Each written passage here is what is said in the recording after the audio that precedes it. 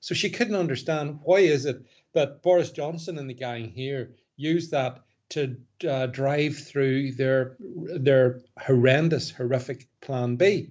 And it's because they're simply manipulating the Omicron variant's arrival on the scene for their nefarious and very dark political purposes. So that's why I think, as I said to you, Richie, before we came on air, the UK is essentially following the steps of Austria and Germany. It has become a papers please state, something inconceivable given our centuries long history of freedom. But now, under Boris Johnson, that has to go out the window because we've got Omicron, and therefore you forget about your liberty. We are going to make sure that you people wear your mask. We're going to make sure you people live in fear.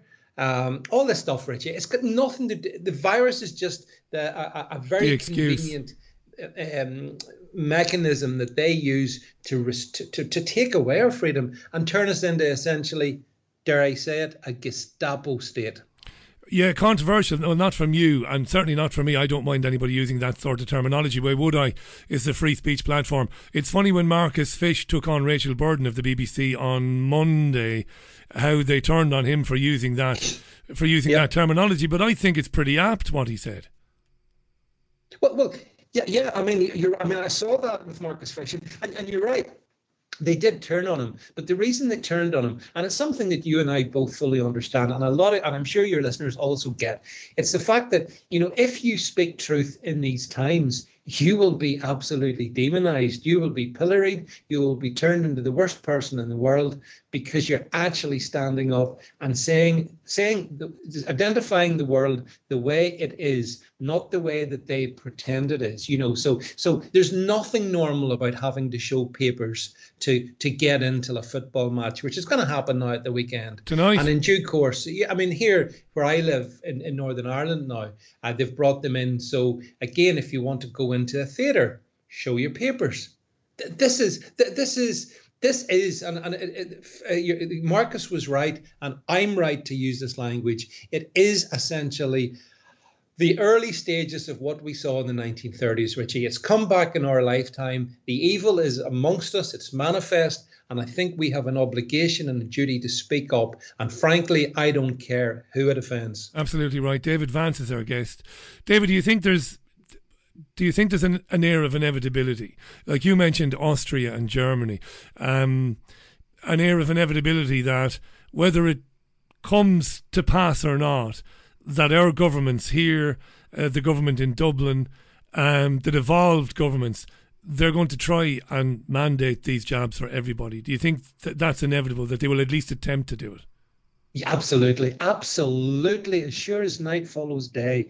That is what 2022, it holds a couple of certainties, one of which is that they will do their best to mandate the vaccination. So as we saw in the Commons last night, and this is something that a lot of people have talked about, the heroic 100-odd Tory MPs who voted against the COVID passport bill. But only 63 of them voted against mandatory jabs for NHS workers. That's right. So I'm sorry, at least 40 of the 100 are a bunch of hypocrites. And so, again, it's thin end of the wedge. They've done it in the care home sector. They're going to now do it in the NHS. They're going to boot out NHS workers. And we saw, Richie, something yesterday, which I'm sure it would have struck you as well, as kind of almost unbelievable. Labour, which postures as the party of the NHS. Yeah. 100% behind sacking NHS workers and doctors and nurses, the very people they've done nothing but talk about for as long as I can remember. 100% behind sacking them. Once they've got them, Richie, then they'll come after others if they possibly can. So I think so it's an inevitable trajectory we're on, and that's why we have to stand up and oppose it. David Vance is our guest, folks. I'd like you to check out, if you haven't before, I know you know David, altnewsmedia.net. Check it out. Now, here's the thing that worries me. I've been saying to my listeners for a number of years that there would come a time when the establishment would not tolerate the independent media and it would go after it and maybe take it down. I initially thought, David, that they would try and license the independent media. You know, that Ofcom would say, well, we now take responsibility for the independent media. Therefore, you can't do your independent radio show from your studio. You've got to get a license from us. And I always said that would be terrible, because then I could interview you, say, and you might say something that might offend somebody. Now, I know that you're a good guy. I know that your opinions are well thought out, and your opinions should be heard. And not just you, many of the other guests who come on here. But I knew if we were licensed by Ofcom, a complaint would be upheld against me one time, because you might say something about transgender women that I would agree with, by the way. And so there would be a complaint, and I might get a small fine. But 2 more complaints and I would be taken off the air, and the police would confiscate my equipment if I continued. No, I was wrong. That's how I thought they would get people like me and people like you. They're going to do it through the online harms bill. I know you know this, but some of our listeners won't know. I can't wait to get your take on this. There is a provision, dear listener, it's only recently been put in to the online harms bill, which there was some thought it might come before Parliament for a reading before Christmas, but it's looking like January. They want to criminalise what they call knowingly spreading medical misinformation, especially about vaccines. And somebody found guilty of that could go to prison for 2 years. What do you think of that? Yeah, absolutely. That's exactly how they will do it. And I mean, again, this is where it's so Orwellian, isn't it? I mean, the online harms bill. The only harm that's the only thing that's being harmed is the truth. That's the only thing that's being harmed. That's why if you and I talk about stuff, or some of your other guests come on, and if we step outside of the narrative, that's how they will come after us. And they will come after us. Let's be clear in this one. You know, this, particularly this British government, Richie, I have to say, is so malignant. It's a totalitarian thugocracy that we have sitting on the banks of the Thames, you know. And so that's what they want to do. They want to use the pretense of keeping everybody safe. Keep us all safe. And how do they keep us safe? Well, they shut down voices like yours and mine if they possibly can. And I think life will get more and more difficult for us. You know, you have to be realistic in these moments. You know, living in a fool's paradise is there's no point in doing that. But by the same token, I don't want to be a complete doomster and a gloomster. No. I think that, you know, I think they fear us, Richie. That's the other thing. They wouldn't do this if they didn't fear what you do and perhaps what I do and what others do. They do fear us. But they fear us in such a way that their solution is don't confront our arguments. Like, don't do that. No. Just shut us down and penalise us and potentially criminalise us. That's why it is a Gestapo state. Do you remember years ago? You know, you're not much older than me. You're not. There's only a few years between us. Years ago, it didn't matter what you thought. You know, if you had an audience and you thought something or believed something that others found offensive, you were invited to discuss this kind of thing. You know, you had Jerry Kelly in Northern Ireland, you had Gabe Byrne in Dublin. There was no such thing as deplatforming anyone. There was no such thing as cancelling someone. You know, as a unionist, you must have had 1,000 debates with people who were completely diametrically opposed to your ideology, as you might have been to theirs. But Jesus, there was no thought of destroying somebody because of their opinion.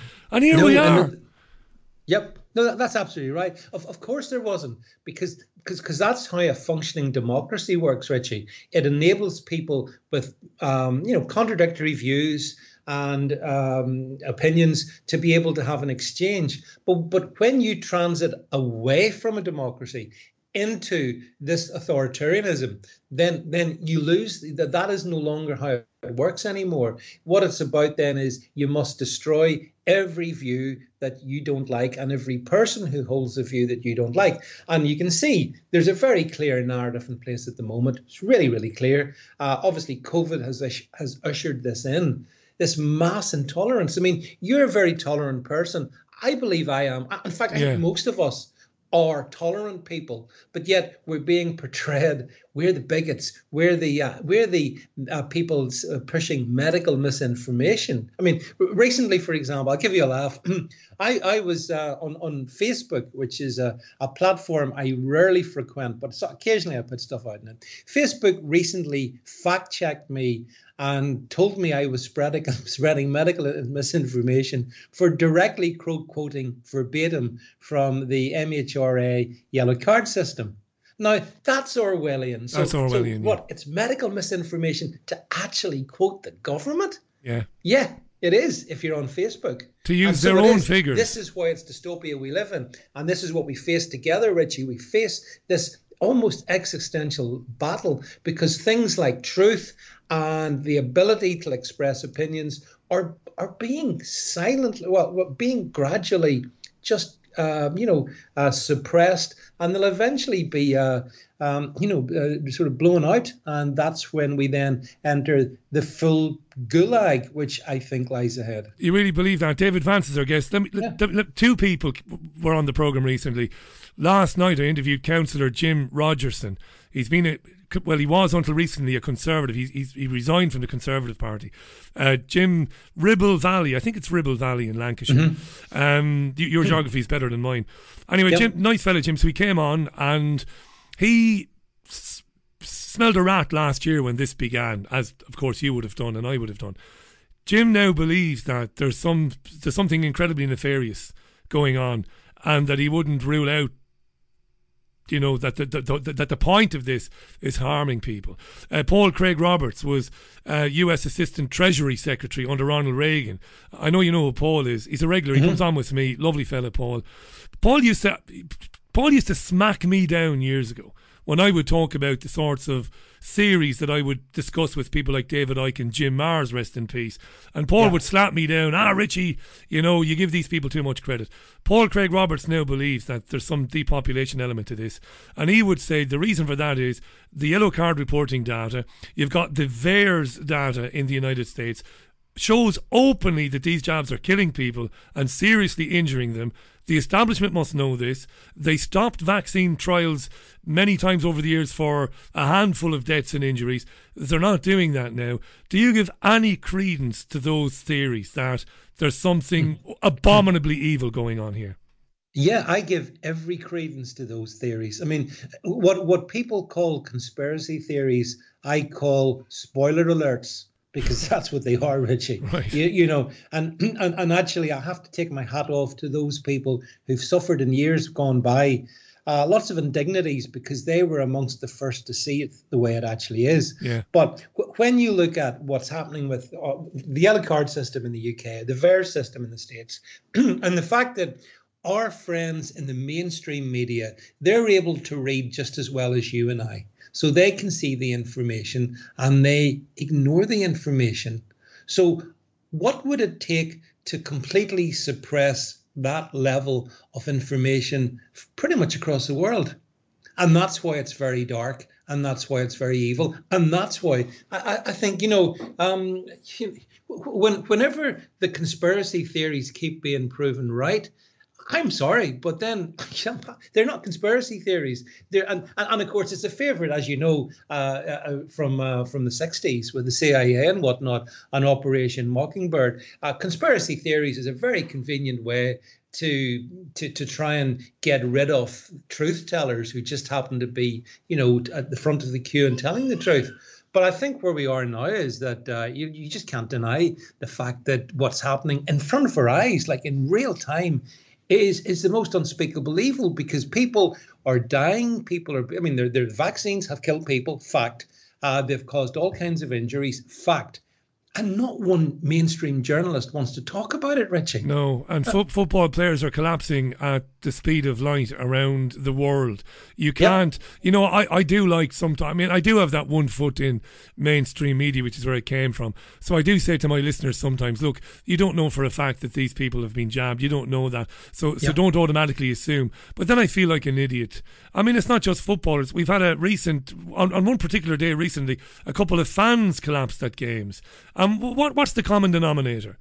The jabs. the jabs and the rollout of the jabs is the common denominator. Sergio Aguero, great footballer, was in tears today at his farewell bash, or it might have been yesterday. And, he came down suddenly with a heart problem. Are you telling, I know you're not telling me, but I would say to the press, are you telling me that a footballer of that calibre, because of what happened to Marc-Vivien Foé and others, and Christian Eriksen in the Euros, are you telling me that Sergio wouldn't have had regular checks on his heart over the years? This thing came on suddenly, right? Yep. Yeah. Well, see, but that's a great point you make. As we know, these elite sports people, be it football or whatever, I mean, they are under, really, really good medical care. They're given all kinds of scans. I mean, their health is their priority. So when we see what we see week in, week out, and let's face it, we're at the point now where not a weekend goes by where some footballer in, let's say, the Premier League doesn't come down with, well, something. I mean, and the other thing is, never mind the sort of some of the media commentators, but when you come to sports, you've got all these, the pundits in the studio, Richie, and I watched them at the Manchester United game. And this guy went off, and you could tell they didn't know what they could say, because it didn't look good. And ordinarily, when a footballer goes off because of injury, they're speculating, is it a hamstring? Has he got a cartilage issue? Whatever it is, right? But in this case, they're just and they don't want to talk about it. And you can actually see it in their eye. They are they're self-censoring. They won't acknowledge the reality on the pitch, in the stands, because, again, they're scared. They're scared lest they go, as a couple of guys have gone against the narrative and found that they get a lot of opprobrium if you dare say, maybe, as you rightly said, Richie, we shouldn't assume anything. I mean, this is where you're very sensible. But neither should we rule everything out. We should say, let's get the data. But no one wants to talk about it. But these footballers, I think Manchester United players were boasted. I think they boasted about the fact, the team did, that they'd been double jabbed and whatnot. And then we see them having what somebody called, by the way, at the weekend, indigestion. That's right. And the player who came off was a Swedish defender called Victor Lindelof. And he seemed to be having palpitations, difficult to catch his breath. And off he went. And you nailed it. They were so hesitant in the way they were speaking, that kind of stuttering delivery. And it's because of what happened to Trevor Sinclair, wasn't it, David? Yes. Sinclair was on talk radio and he dared to ask the question, I wonder, was he jabbed? Oh, God, no. And apparently, before the podcast of the live show went up, they edited out the bit where Sinclair asked the question about the jab. It doesn't get any more sinister. Yeah, they pulled the stream on him because talk radio. I mean, I refer to it as vaccine radio, Richie. Talk radio, which every other minute there's an ad to have a vaccine or a booster. Yeah. So, but I mean, it is. The thing is, they're all they are all essentially saying that the emperor has clothes, even when you can see and I can see that the emperor is entirely naked. And that's the point we're at, and you see it in sport, and sports people are the fittest amongst us, and yet they're keeling over, and we all know it. And and now, of course, we're going to have the ludicrous scenario of the people in the crowds who are keeling over. They'll be showing their COVID passports so they can get into the ground and keel over, so they can be safe. I mean, it's different. It's level upon level of farce. And yet people are supposed to take it ever so seriously and treat it as if beyond, you can't criticize this. Yes, we should criticize it. We should call it out every occasion. As a Christian gentleman, finally, do you think, I don't want to say church leaders, I shouldn't say that, but individual, maybe reverends, individual priests, individual ministers, do they need to do a bit more? Because this is obviously evil. And it must be, if you're a spiritual man, and if you're a man or a woman of the cloth, and if you're a genuine worshipper, if you believe in God, you must have some inkling as to what's going on. Maybe it's time that, your sermons maybe took a different turn on Sunday mornings and Saturday evenings. And maybe you started speaking to your parishioners and saying, look, there's something very wrong here. Yeah, well, look, that's absolutely true. And let's be honest, the established church has been calamitous. It's Yeah. been an absolute failure in its ability to stand up against that, which we're all having to, endure. And so, for example, with the Durham Cathedral, I think the other day, saying that only the vaccinated can enter. That's right. Well, I don't know about that, Richie. I seem to recall the New Testament taught something a bit different, but obviously it's been updated. There are some good individual clerics of different persuasions. There are some here in the UK, in Ireland, and across in the States and Canada I know of. And those people are courageous and brave. But again, I think that the one plus about this COVID nightmare is it's allowed us to have a really good look into the world as it is. And the world as it is shows that the religious roots of that we took for granted, a lot of them have rotted away. You've got a Marxist Pope in the Vatican. Let's just call it for what it is. A Marxist globalist Pope who does nothing for the global flock. You've got Archbishop of Canterbury, absolute disgrace. These people have gone missing in action. But then again, to be honest, Richie, if you want to study your Bible, it does kind of say that that's kind of how it. This is kind of how it ends. How it ends, yeah. It's the Bible. Yeah. It's not exactly a happy ending until the real happy ending. And so as the faithful are being led to the slaughter by so-called clerics who are much more like wolves, in my opinion. And, they failed. So you're quite right to point it out. I pointed out as well. And I don't think, we should put our too much faith in some of these men of faith. Not anymore. Not anymore. You have a fantastic Christmas, David. Genuinely, all the very best to you and yours. I don't know why I said genuinely. I'm genuine when I say that. I know you do. God be with you and yours over the over the holiday and over Christmas. And I hope that you'll continue to come back on with us for as long as we're able to do it in the new year. Absolutely. And can I thank you, Richie? It's always a pleasure to speak with you and to your listeners. And if ever there was a time for good men and women to come together and stay solid and united, this is it. So I would wish everything that you've wished me back at you, and we're going to be stronger again in 2022. These people will not wear us down. And Richie, I'll finish with this, a two-word expression, very popular in Northern Ireland: no surrender. We won't surrender to the global evil, and we will prevail, come what may. That's my Christmas message. Thanks, David. All the best. Cheers. And bye for now. Bye. David Vance, live on the Richie Allen Show this Wednesday. The website to visit is altnewsmedia.net, altnewsmedia.net. And you can check out the biased BBC.TV website, which he ran and does run. It's a blog that he's been running for many years about the BBC. It's 2 minutes to the top of the hour. The stream didn't go down earlier on. I had 2 computers crash in the studio. This has never happened before, and before you say it, I don't believe there's anything nefarious going on. I think it's just one of those things. So there is a computer which streams the program. There's another one which records the program. Both of them went on the blink at the same time. They are kind of connected, and they're back now.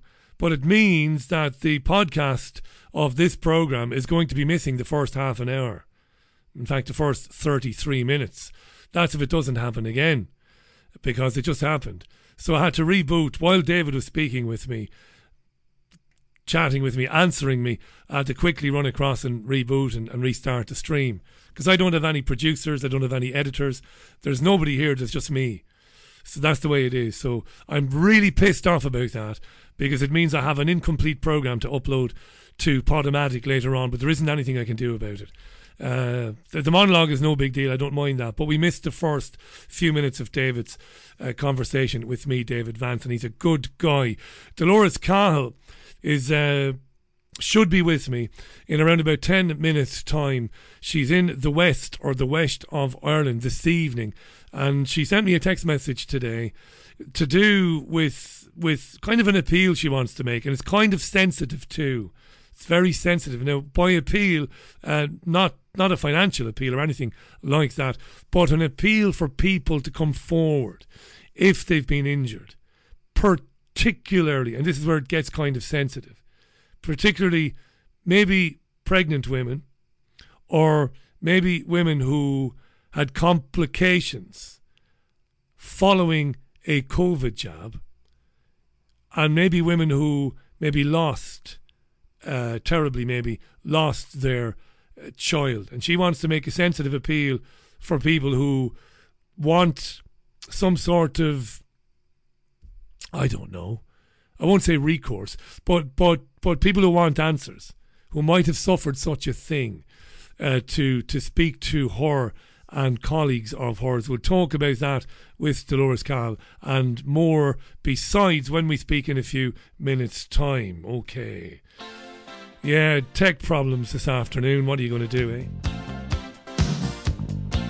Paul Simons then, just to give us a wee break while I have a drink of water, and I'll read your comments when I come back.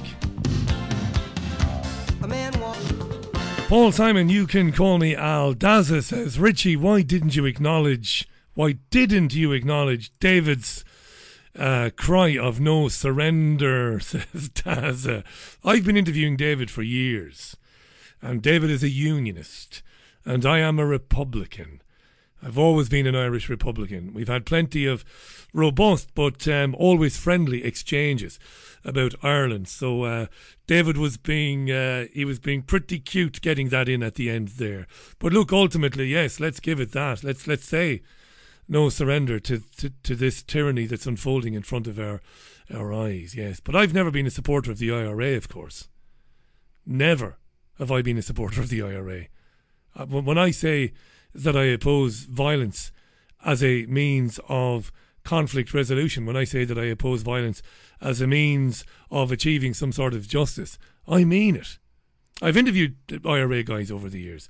I've interviewed Sinn Féin men and women over the years who never had anything to do with the IRA, genuinely.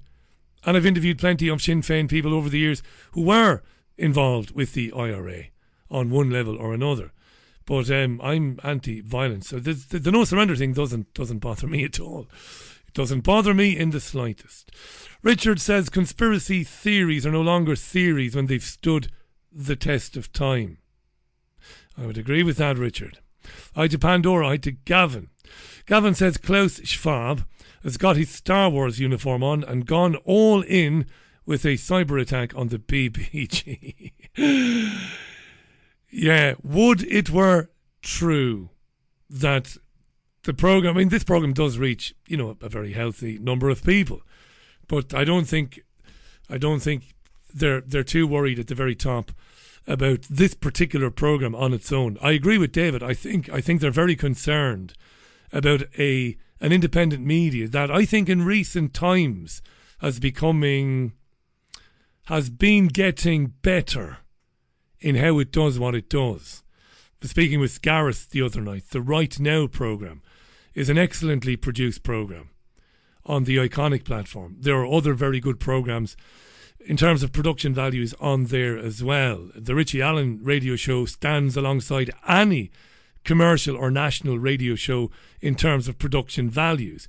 That's what they fear when the independent media starts to do programming as well as the legacy media. That's a problem for them, because it's when you do it properly that you attract more people to your show. I did an interview recently for an online magazine. I don't think they published it in the end. A kind of a mainstream magazine. I'm trying to think of the name of it now. And they asked me about the popularity of this program. And they asked me, was it down to me, was it down to my personality, or was it down to the things I was saying? And I told the truth. I said, it isn't down to my personality, it isn't. And it's not down necessarily to the things I am saying. It's primarily down to the fact that it's produced properly. That's the thing. And when you look at that online harms bill, and they talk about prosecuting people for knowingly spreading misinformation around, around things like vaccines, that's the way they're going to come for the media, and they're going to do it next year. I'm going to try Dolores now. I'm sorry for not reading more of your comments, but I'm under pressure here. I'm still peeved off that I've lost the first half hour of tonight's programme. It's lost forever. To be honest, my cool-headed pro thing or whatever it is, did ask me, did I want to recover? But I couldn't. I didn't have any bloody time. I couldn't do that because David was talking away, so he was. Shall we get Dolores on then? Let's get Dolores on and see and hear what Dolores, what she's got to say about and for pregnant women. We're going to talk about that right now. Okay, so I don't have to tell you too much about Dolores. You know all about her now. She holds an honours degree in molecular genetics from Trinity College in Dublin, one of the world's most iviest of Ivy League academic institutions, an amazing university, amazing college. She has a PhD in immunology and biotechnology from Dublin City University. She's been attacked from pillar to post because she stood out last year and condemned lockdowns as a measure to hold back viral infection in the community. She came out and spoke out very clearly. She's one of the first people to do it about the dangers of mRNA technology. Let's welcome back to the programme from the west of Ireland this evening, our friend Dolores Cahill. Dolores, welcome back. How are you? I'm very well, Richie. Thank you for having me on. It's an honour to have you on. You sound well. You sound really well this evening. We chatted this afternoon because you asked me to give you a quick bell. There was something that you were involved in, something you're doing. And it's to do with, I suppose, taking cases and taking injunctions against the jab rollout and the mandating of jabs for workers and NHS workers. And I know, because we spoke about this previously, that you're particularly concerned about pregnant women taking these jabs, and you kind of want to make a very sensitive appeal, I think, this evening to pregnant women who might have had the jab. Have I got that right, Dolores?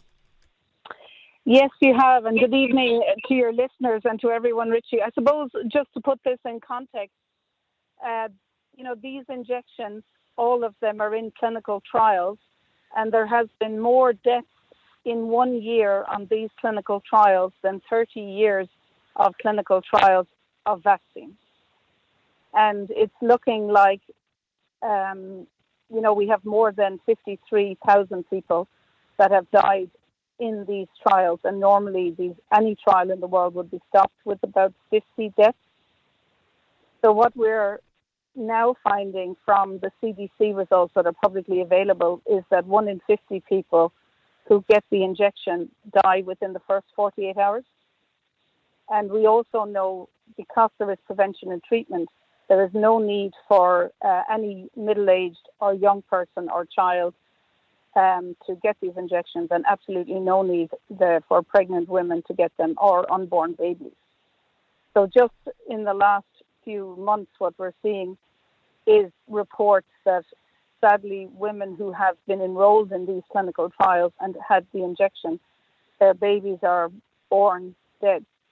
Or there is a doubling, for example, in the number of deaths of babies in utero or just after being born in Scotland. And, so I was at a meeting on Friday where the niece of a lady gave birth to a dead baby who had the injection. So I suppose what we're trying to do is to say, under the precautionary principle, that these clinical trials should be absolutely stopped for pregnant women and for children.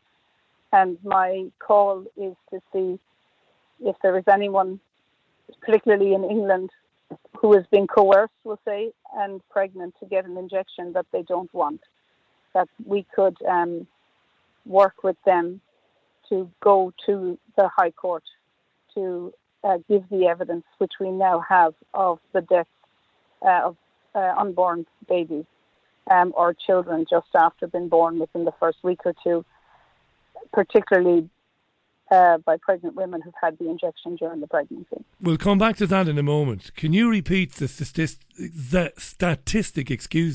that you mentioned a moment ago? You believe that live data shows that 1 in something, I think you said like 50 people are now dying within 48 hours of having a jab. Yeah. Yes, and we have reports that GPs and doctors don't want to give the booster injection for people that have had reactions for the first two, because Professor Sukrit Bhakti, who was the head of the Immunology Institute in Germany, has said, you should make your will first before you have a third or a booster injection, because the chances of dying are so high. So what we see is overall from the CDC figures that 1 in 50 are dying within 48 hours of the injection on average. 1 in 50. But because I think there's prevention and treatment, so we know that many people have been getting, that listen to you might really be confused, but there is prevention and treatment available, so that if people have influenza-like illness, they don't have to get these injections. And then the harm done by these injections, this is the most dangerous clinical trial in history, with more deaths in 1 year on these clinical trials than on 30 years of clinical trials. In 30 years. Let me ask you this. When you were on last, about 3 weeks ago, you mentioned, and you were absolutely right to mention, that a study suggested that lots of children were dying, or lots of women were miscarrying, having had the jabs. And incredibly, not long after we spoke, maybe hours, maybe a day, maybe it happened on the same day, the people who published that study retracted it. Why did they do that? Do you know? So I think we've seen that across the world in all areas where there is kind of political forcing of, political or people who are trying to not get this information out are putting pressure on journalists to withdraw papers, even though there's no evidence that the information is not correct. So you believe the squeeze might have been put on the authors of that study? These are credible people like yourself, credible academics. They came out with this startling evidence saying that, these jabs are causing miscarriages and causing stillbirths. And you think the establishment came down pretty hard on those scientists and said, you better retract those comments or those findings. Well, that could be the case, but I think we know is that the doubling of babies born dead has doubled in Scotland with 5 million people just in the past few months. So there is significant data, and we know from undertakers now that there is a huge increase in the number of babies are born dead or dying. That's right. So the thing is, I suppose, what's really happening here is an undermining of the rule of law, so that everybody, professionals and non-professionals, for example, undertakers or pathologists or coroners or the police or ordinary family members, if they, we know that there are, like in 2 schools, I think in the UK, 2 14-year-olds died on the same day, having had the injection, a few days before. That we know that these injections cause death, and also a death by either clots or by heart attacks within weeks. And because there's prevention and treatment for the influenza-like illness, there's absolutely no need for people to be getting these injections. And we know from the evidence that there are more deaths on these trials than any vaccine clinical trials in 30 years in combined. History, yeah. In combined 30 years, there is more in 1 year on these trials. So we know that there's huge deaths, and that children and teenagers and unborn babies and pregnant women are not at risk at all. And if they do have influenza-like illness, there's already safe and effective treatment. So you have to always balance the harm of the intervention versus, the illness that you're looking for, trying to treat, and there's absolutely no need for it. And I think why we have to restore the rule of law is that these babies would be born alive, and children and teenagers would not be dying of heart attacks if they did not get these injections. So in a way, what we are obliged to do now under the law is prevent harm and death. And if, teenagers die, the people who do the injection are really committing crimes of, either contributory manslaughter or misfeasance or malfeasance, because there's huge amount of evidence. And maybe just to add, Professor Sukrit Bhakti and his colleagues have just published yesterday the autopsy results of 15 autopsies that were not determined to have been associated with the injection. And they found, on looking forensically at the autopsy results, that 14 out of 15 were actually had been injected, and the death was directly associated with the injection. So even with the underreporting of the harm and death, these are the most fatal, the most dangerous clinical trials in history. And I think people just simply, with 50 deaths on a trial in the world, they should be stopped. And we have over 53,000 deaths associated with these trials. And that's going with the VAERS data. It's going with the yellow card data in the UK, and it's going with the European data that's available. That's where you're getting the 53,000 from. Yeah, so those numbers are from the European website, the official website, plus the UK, plus the CDC in America. So that's 3 regions. It's about 1/5 of the world population. And obviously we know that there's deaths. And, you know, in Japan and in other countries, they have decided not to suspend the injection of these clinical trials because of the harm. And some of the harms were exactly as we predicted, that the mRNA would trigger the immune system attacking people's own body themselves, and then people would die and get very sick with organ failure or with heart attacks and sudden adult death, which is exactly what we're seeing. And I have the audio, by the way. I just in case anybody is listening to this for the first time, I have the audio of Professor Dolores Cahill predicting this scenario before these jabs were even given to people. I interviewed Sukarat Bhakti, I pronounce the name wrong all the time, Professor Bhakti. I interviewed him at the advent of the jab rollout, even just before it. And like Dolores, he said, yeah, I endorse what Professor Dolores Cahill has said. So you're on the record as saying that this will happen, these heart attack issues, these clotting issues. And here we are now. And you see, I was speaking to a guest in the first hour, a journalist. We were talking about how not just in football, not just in soccer, but in other sports, in other field sports around the world, we're seeing an incredibly unusual phenomenon of people collapsing and fainting. And even in the Manchester United game at the weekend, one of their players had to come off the pitch because he was suffering some sort of palpitations. He couldn't catch his breath. Now, I don't have any proof the jab had anything to do with that, but this is unprecedented, Dolores. Yes, and I suppose what it is that from the data that we've seen, this kind of sudden death is an adverse reaction directly associated with these injections. And there is sufficient evidence now to show that they are correlated.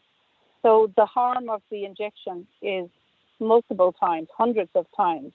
And I suppose what we need to do, what I'm asking is if people feel that they are either being coerced as part of their employment, or if someone is pregnant and they're saying you have to get the injection in order to do something, for example, give birth in a hospital or get access to treatment, that I would be very grateful, even if one person contacts you, Richie, and that they would be willing to help us around giving evidence that they are, because it's unlawful and criminal to be coerced into enrolling in clinical trials, particularly in a clinical trial where the regulators know that there is huge harm from the mRNA injections and being on the clinical trial. It's criminal and unlawful behavior. And I'm calling on the regulators to stop it. And I think it was an absolute disgrace that Prime Minister Boris Johnson came out 2 days ago encouraging people to get the booster, when we know, including Professor Bhakti, have said that people will die directly from the booster. And someone called me in Ireland 2 days ago and said that someone had got the booster and they were fighting for their lives 14 minutes later in intensive care. I'm in Salford, and I'm in a real, it's like very much where I grew up in Waterford. It's a real working class kind of trade unionist community, and people are friendly. So when you're out and about, Dolores, in your local park with your dogs, people chat to you and they chat away. And most people wouldn't know that I do a radio show. Some would, but most wouldn't know. And they'd be chatting away with me. And I'll tell you what I'm hearing. I'm hearing that there is a huge reluctance among people to have the booster.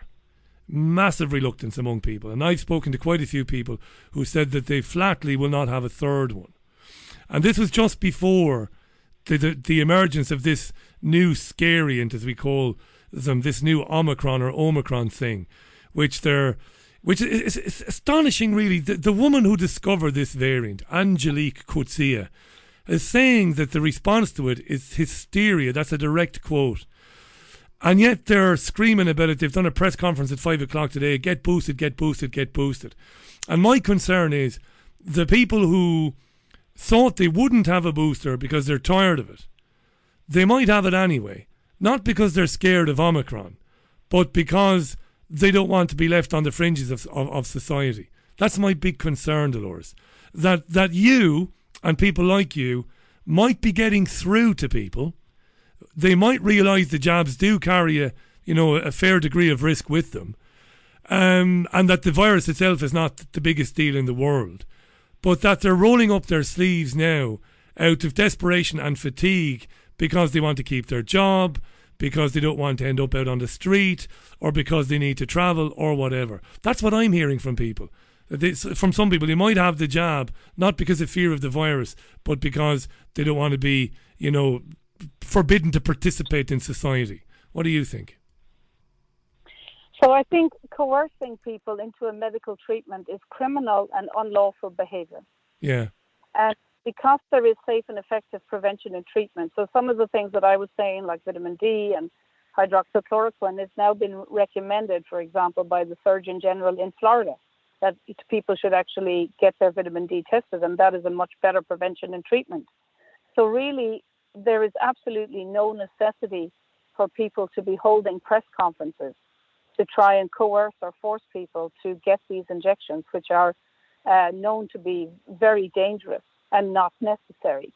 So I think what we need to do is, under the precautionary principle, I am just looking for people who feel coerced, don't want to take the booster because they might have had adverse events in the previous ones, or they might know people that have died as a direct result of the injections, and that they want, with me, and I'm working with whole groups of people across the United Kingdom and Ireland, to stop the coercion and stop the forcing of people to engage in normal activity like education or to get access to medical treatment. So I suppose what we're calling for is people, it's called standing, that people are being coerced into taking these injections, and that they want to help us to stop, that we could then take a case or provide the evidence again to the regulator and ask the regulator to, under the precautionary principle, the regulator is required to put a pause on these clinical trials.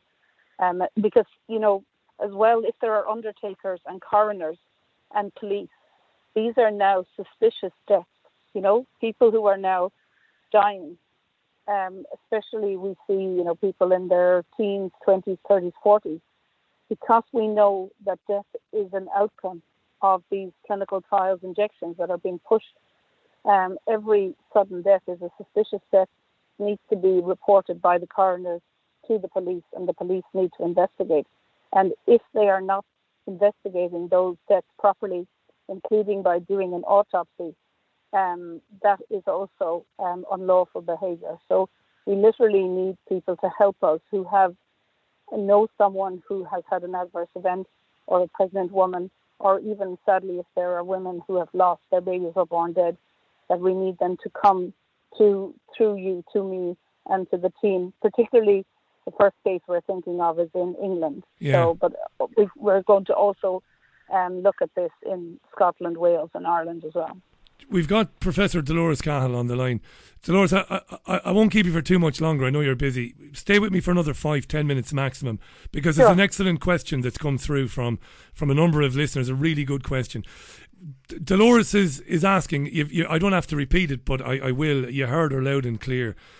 Anybody who feels that they're being coerced into having a job that they do not want in order to keep a job or whatever, you can reach me through my website, and I'll connect you with Dolores. Data protection notwithstanding, I'll look after your data, and so will Dolores Cahill. We won't be passing your name around to anybody. Sadly, if you're going through this, first of all, I can't imagine what it must be like. If you've miscarried or lost your baby, God love you. And if you suspect it might have had something to do with the jabs, and you wouldn't mind having a conversation with Dolores, again, if you get through to me through my website, I will connect you with Dolores. And again, that'll be very sensitively done. So just keep that one in mind. I'll be keeping a close eye on the old emails now over the next few days. Number of people are asking this. It's a very important question. Does Dolores think we might see a lot of death around February, March time? And if that does happen, how does Dolores think they'll be able to get away with blaming a variant when it'll obviously be jab injuries? If a lot of people start dying in the late winter, early spring, how will they get away with blaming variants when it'll be patently obvious to you and me that it's jab injuries? What do you think? So I am expecting, sadly, deaths. So when I came out with, say, May 2020, before there was any mRNA, any clinical trials, what they are doing is putting contents into the influenza injections as well as the COVID injections and the boosters that are causing combined adverse events. And then if there is a wild type virus that circulates anyway in January, February, March, the people who have been injected, the wild type virus or the further injections will trigger this. It's the enhancement, but the enhancement is the enhancement of adverse events, illness and death from the injection. So what they're doing is the injection and the wild type infections are triggering the immune system to attack people's own bodies, and that presents with, we'll say, whatever the illness that you might die in your 90s or if you're 100. So if you're predisposed to an attack on your heart, then your immune system is then going to be boosted to attack your own body from the injection 1, the injection 2, the booster, and then you come across another wild type virus or whatever in the flu season, December, January, February, March, and then people will just get sicker and sicker. And it's called cytokine storm, antibody-dependent enhancement, immune priming. So you're priming your body to attack yourself. And in the animal studies, either all the animals died, or half the animals died, or a third of the animals died, not directly after the injection, but when they were primed again, often by being exposed to the wild type or the next year's virus or the virus that would circulate in a year or two. And why I came out, a year and a half ago now, was to say that when people start dropping dead, presenting with organ failure or sepsis or issues with breathing, that is not a natural death. That is an adverse event of the injection. It's caused by the injection. So these are building up the stockpile of sickness and death for everybody who's injected. And that's why we are looking for help now for people who want to stop this, to come, and we can go to the courts and use the rule of law to try and prevent further death. And I suppose what really we urgently need to do is to stop the injection of children. There's absolutely no need for anybody under 40 to get these injections, no need for children or teenagers or pregnant women. And we know that the long-term consequences, that the spike protein and the injections go and cause inflammation. Either they go to the ovaries or they trigger the immune system against the lining of the womb or the testes in men, and that will prevent them being able to have children in the future. So if we inject children or teenagers, it may mean that they will be infertile for the rest of their lives. And this has, unfortunately, there's been a lot of publications that this is part of the agenda, because people should be saying, why are they not stopping these trials? We have prevention and treatment, some of the Nobel Prize winning vitamin D, ivermectin, hydroxychloroquine. So what's really happening is an undermining of the rule of law, and police and coroners and pathologists and state pathologists and judges and the doctors themselves should be having the press conferences to say There is so much death in these clinical trials caused by these injections. By us continuing on, we are liable for harm and death, which exposes the doctors and everybody to criminal and unlawful behavior because they're contributing to harm and murdering people essentially. And everyone should be calling. Doctors should be saying, we are not going to inject pregnant women. We are absolutely not going to inject children. It causes too much harm and there's no need for it. There is prevention and treatment. And so that's why it's really now about how our society functions. And we're looking for people generously who have been harmed or suffered huge loss that are now making the connection that they want to contribute to help us so that nobody else loses their baby or nobody else's 14-year-old child after the injection doesn't come home. It's sobering stuff, Dolores, particularly when you think that the health secretary in this country purchased 114 million more jabs to give people their fourth and fifth jab in 2022. It's imperative. What do you say to people who worry, maybe people that understand now that something is very wrong, but didn't understand it earlier this year and they've had to? Is it never too late to stop taking these things?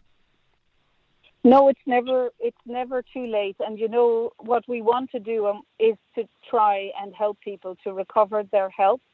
But part of the immune system and why they're using the immune system, it has evolved over thousands and millions of years that when you come across something once, the immune system, defends the body, it thinks, and then it shuts down and it goes into memory cells. So even if you're, it's there waiting for it to be triggered again.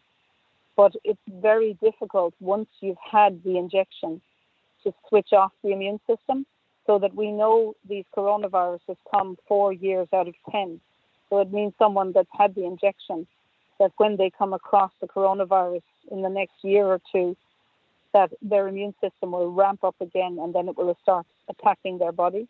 So that is the danger, that if a 10-year-old gets it or an 18-year-old, they will be coming across these, infectious agents, whatever is in the injection for the next 20, 30 years. And there is no stopping their immune system and their immune memory. And that's why there has never been a clinical trial approved for any mRNA vaccine has never been approved because all the animals got hugely sick or died in the years subsequent to the even one injection. So what we're doing is really calling for people to stop the clinical trials under the precautionary principle because we could be making everyone who gets injected. But, it would be unconscionable to be injecting, children, teenagers and young adults when there is no need. They're not dying from this and they never were last year. And we would just be making them sick for the rest of their lives, potentially infertile and potentially dying, losing decades of life. And it's entirely unnecessary. So I think what everybody listening to this, what I'm asking is, that each of them try to figure out one thing that they can actually do, or build a small group of 3 or 4 people and just go and give the data to their local police or to their local GP, all very calmly, and under the rule of law. But this has to stop. The clinical trials have to be stopped and they have to stop injecting pregnant women and children. It's just the death and the harm is hundreds of times. Dolores, tell us before, just before we say goodbye today, the websites where the World Doctors Alliance, give us the website addresses where people can find you online.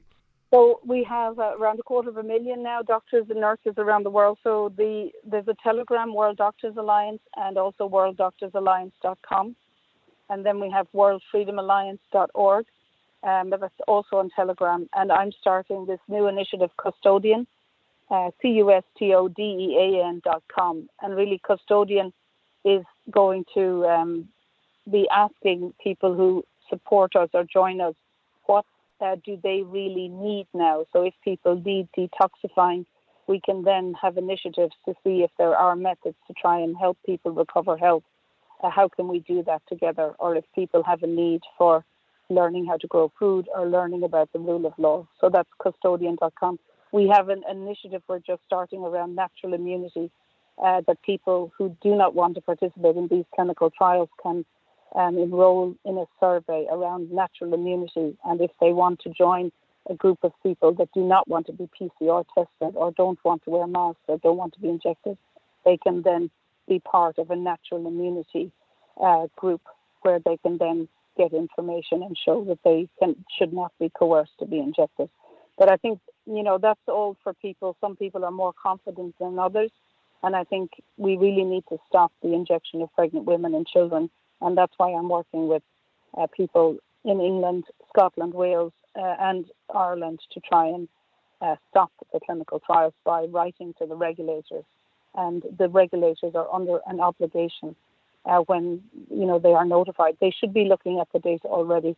And under the precautionary principle in law, when there is so much harm and death, the onus is actually on the regulator and on the prime ministers and the Taoiseach here to stop the clinical trials themselves. But if not, we're working with police and forensic pathologists and detectives, because it's actually criminal and unlawful for doctors and nurses and people to continue to inject because of the risk of harm and death that's going on with all of these SARS-CoV-2 COVID-19 vaccines. Dolores, thanks for coming on throughout 2021 and 2020. And can I wish you and yours a peaceful and happy Christmas, despite everything that's going on. And I'm sure we'll pick this conversation up again in the new year. I just want to remind people what Dolores is asking for. If you're under the jackboot, as it were, of coercion to take one of these jabs to keep a job, get in touch if you'd like to be passed on to Dolores and her colleagues. If you're somebody who's been adversely affected by a jab, if you're a pregnant woman that's been adversely affected by the jab, and you want to get in touch with Dolores, you can do it through my website, richieallen.co.uk. Confidentiality, of course, is an absolute given. I've been doing my job a long time. Dolores has been doing hers a long time, so don't worry about that.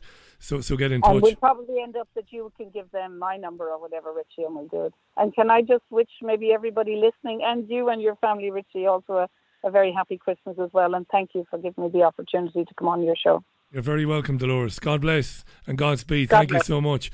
That's Professor Dolores Cahill, by the way, who has an honours degree in molecular genetics from Trinity College in Dublin and PhD in immunology and biotechnology. She's got qualifications coming out of every pore and has taken some hits in the Irish and international media for having the courage to come out last year and say that this is all very wrong.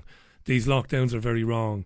They're harmful. The jabs, the mRNA technology is very wrong. It's going to do great harm. So she's a great Irish woman, I think. Not supposed to do so much of the editorialising, but I'm going to do it. You have that information. I suppose it's up to you what you're going to do with it. You've heard a little bit of actuality throughout the programme.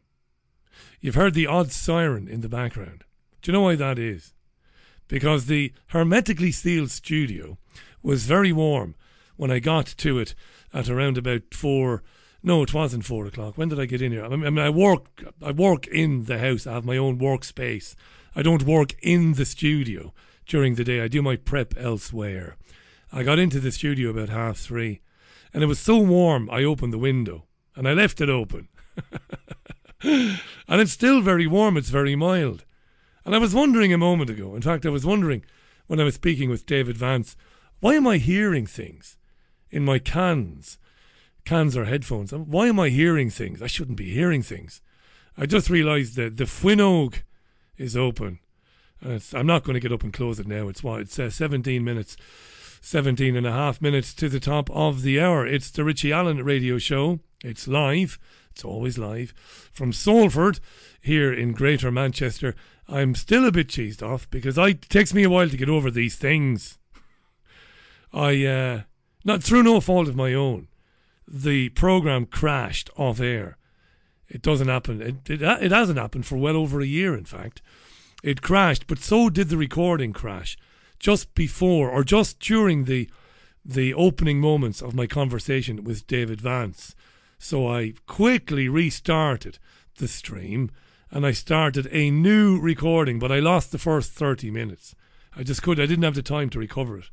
Anywho, It means that it'll be a bit strange for people who don't normally catch the programme live. A bit later on, they're going to be going online to get it, and they'll get an incomplete programme. Yeah, all right. Shall I read some comments or shall I play a tune? I don't know what I'm going to do. What should I do? Comments or a tune? I don't know. I'll do this for the moment.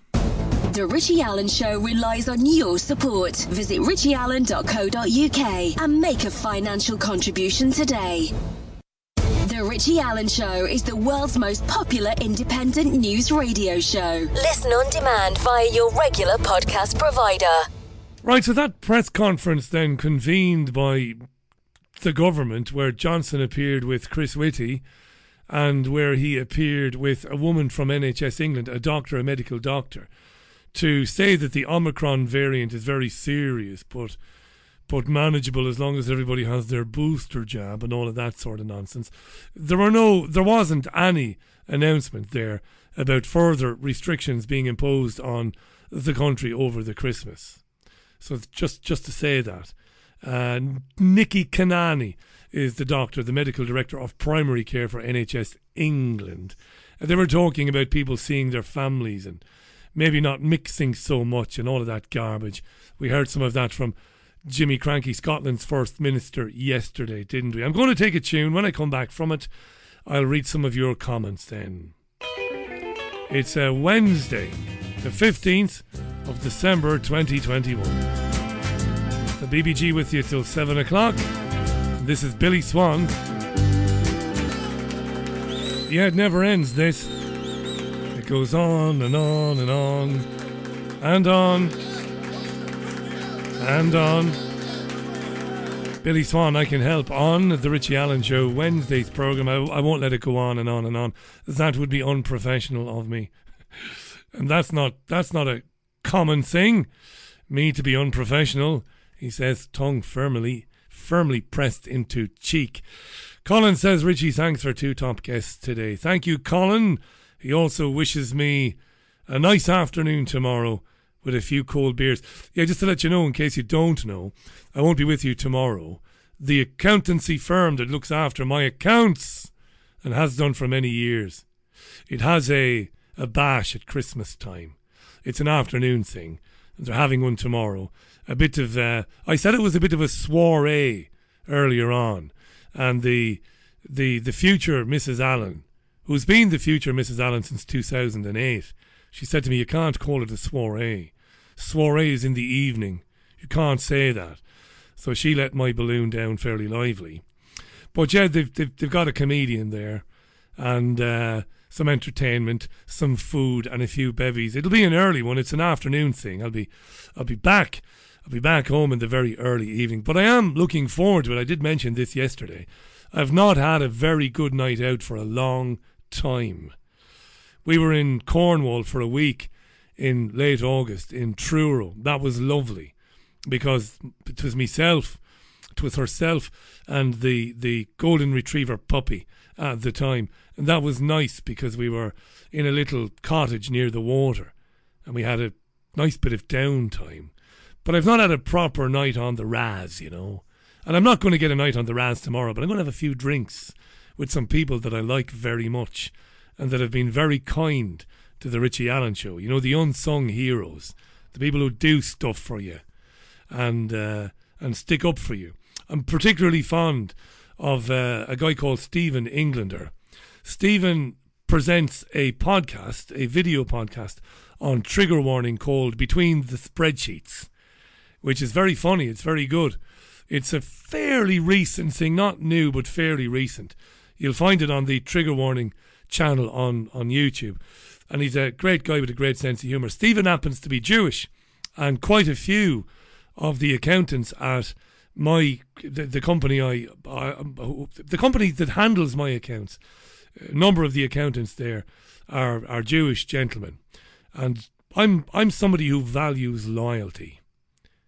And anybody who knows me well, who knows me really well, there aren't too many of them that know me really well, but they'll tell you that you don't meet somebody, you won't meet too many people who value loyalty more than I value it. If you do me a good turn, You're a friend for life, no matter what might transpire in the intermittent years. I'll never forget you doing me a turn. And about 3 years ago, just after in fact it's 2.5 years ago, just after we moved to Salford, to the house that I live in now, with the studio attached to it, BBG Towers.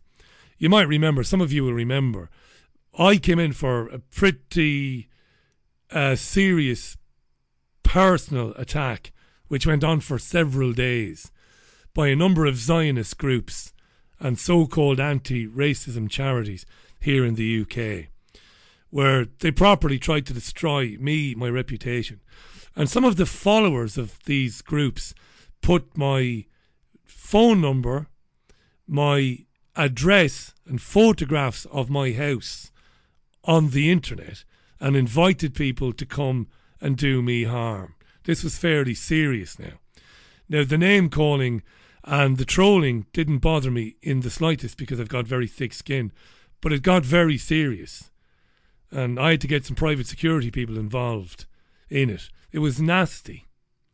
And I was called every name under the sun. I was basically a neo-Nazi and I hated Jews, and the programme was a haven for anti-Semites and Jew haters.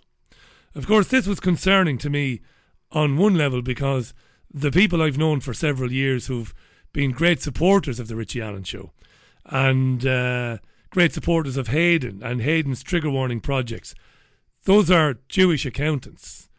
They're gentlemen, good lads. And I remember thinking, this is dreadful stuff, this. What if they believe this? You know, that I'm some sort of closet hater of Jewish people or anybody else. But I'd known them for several years before then. And those guys went to bat for the BBG. There it is, he's done it, he's referred to himself in the third person. He's a proper arsehole now. They went to bat for me. And Stephen Englander said, I will come on your programme or any programme and denounce the people who have called you a hater of Jewish people. And I will never forget that as long as I live. I will never forget Hayden Hewitt going to bat with people from national newspapers who wanted to run stories about me, basically declaring me to be some sort of fucking romper stomper. And Hayden Hewitt going to bat with them and saying, no, I don't associate myself with people like that. This guy is not, you've got him wrong. Listen to the programme. That was a fairly hairy time at the time. The person who put a photograph of my house on the internet will never do it again as long as he lives. He was found, he wasn't harmed, but the living bejesus was scared out of him and the people he associates with.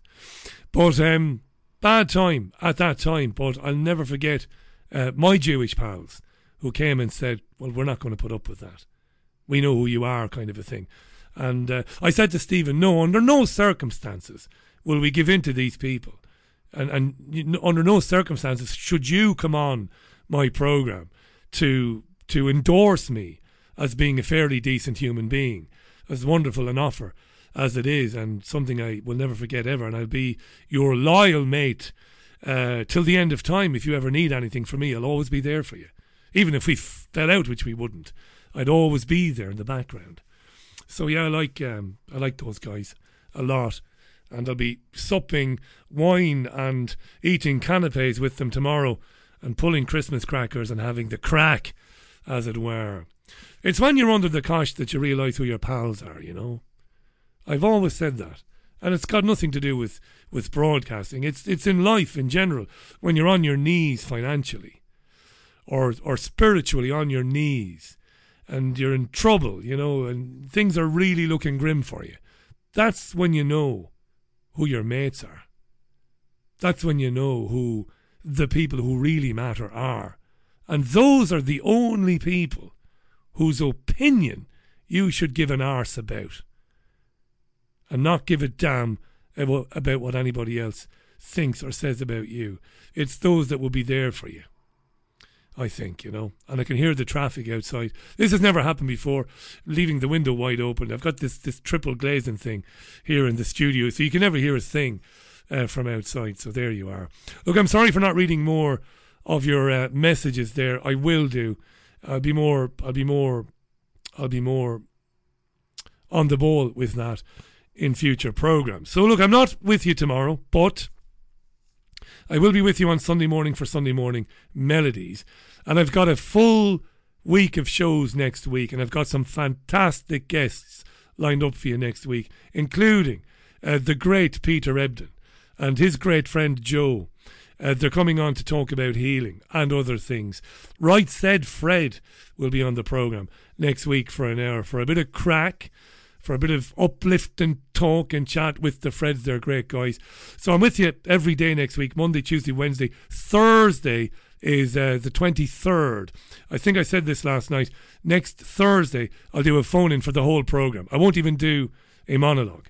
I'll open the phones at 5 and we'll have a good chat. We can even reminisce about Christmases of yore. We don't have to talk about this nonsense. So, full week of programmes. And thanks to Spiro Skouras for a very interesting email. Thanks, Spiro. Twitter is going to penalise account holders or users who claim that vaccinated people can spread COVID-19. It will penalise them. Some of them will be given a permanent ban. And Spiro finds this understandably amusing. He says, does this mean the CDC director will be banned because she admits this on video, that the vaccinated can spread COVID-19? Imagine that. Twitter is going to ban people for saying that the jabbed can pass on COVID-19, even though the director of the CDC and even though people like Chris Whitty, England's chief medical officer, they will have admitted this before. Right, not with you tomorrow. I'll see you on Sunday at 10 o'clock UK time. Until then, thanks to my guests, to the great David Vance, always great value, and to the amazing Dolores Cahill. Thanks a lot. Speak to you Sunday. Bye now. Take care of yourselves. Have a great weekend as well. Bye.